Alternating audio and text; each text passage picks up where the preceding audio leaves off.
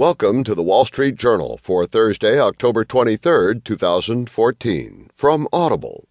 Today you'll hear, Terror Hits Canadian Capital, and also, Airbag Recalls Trigger New Scrutiny.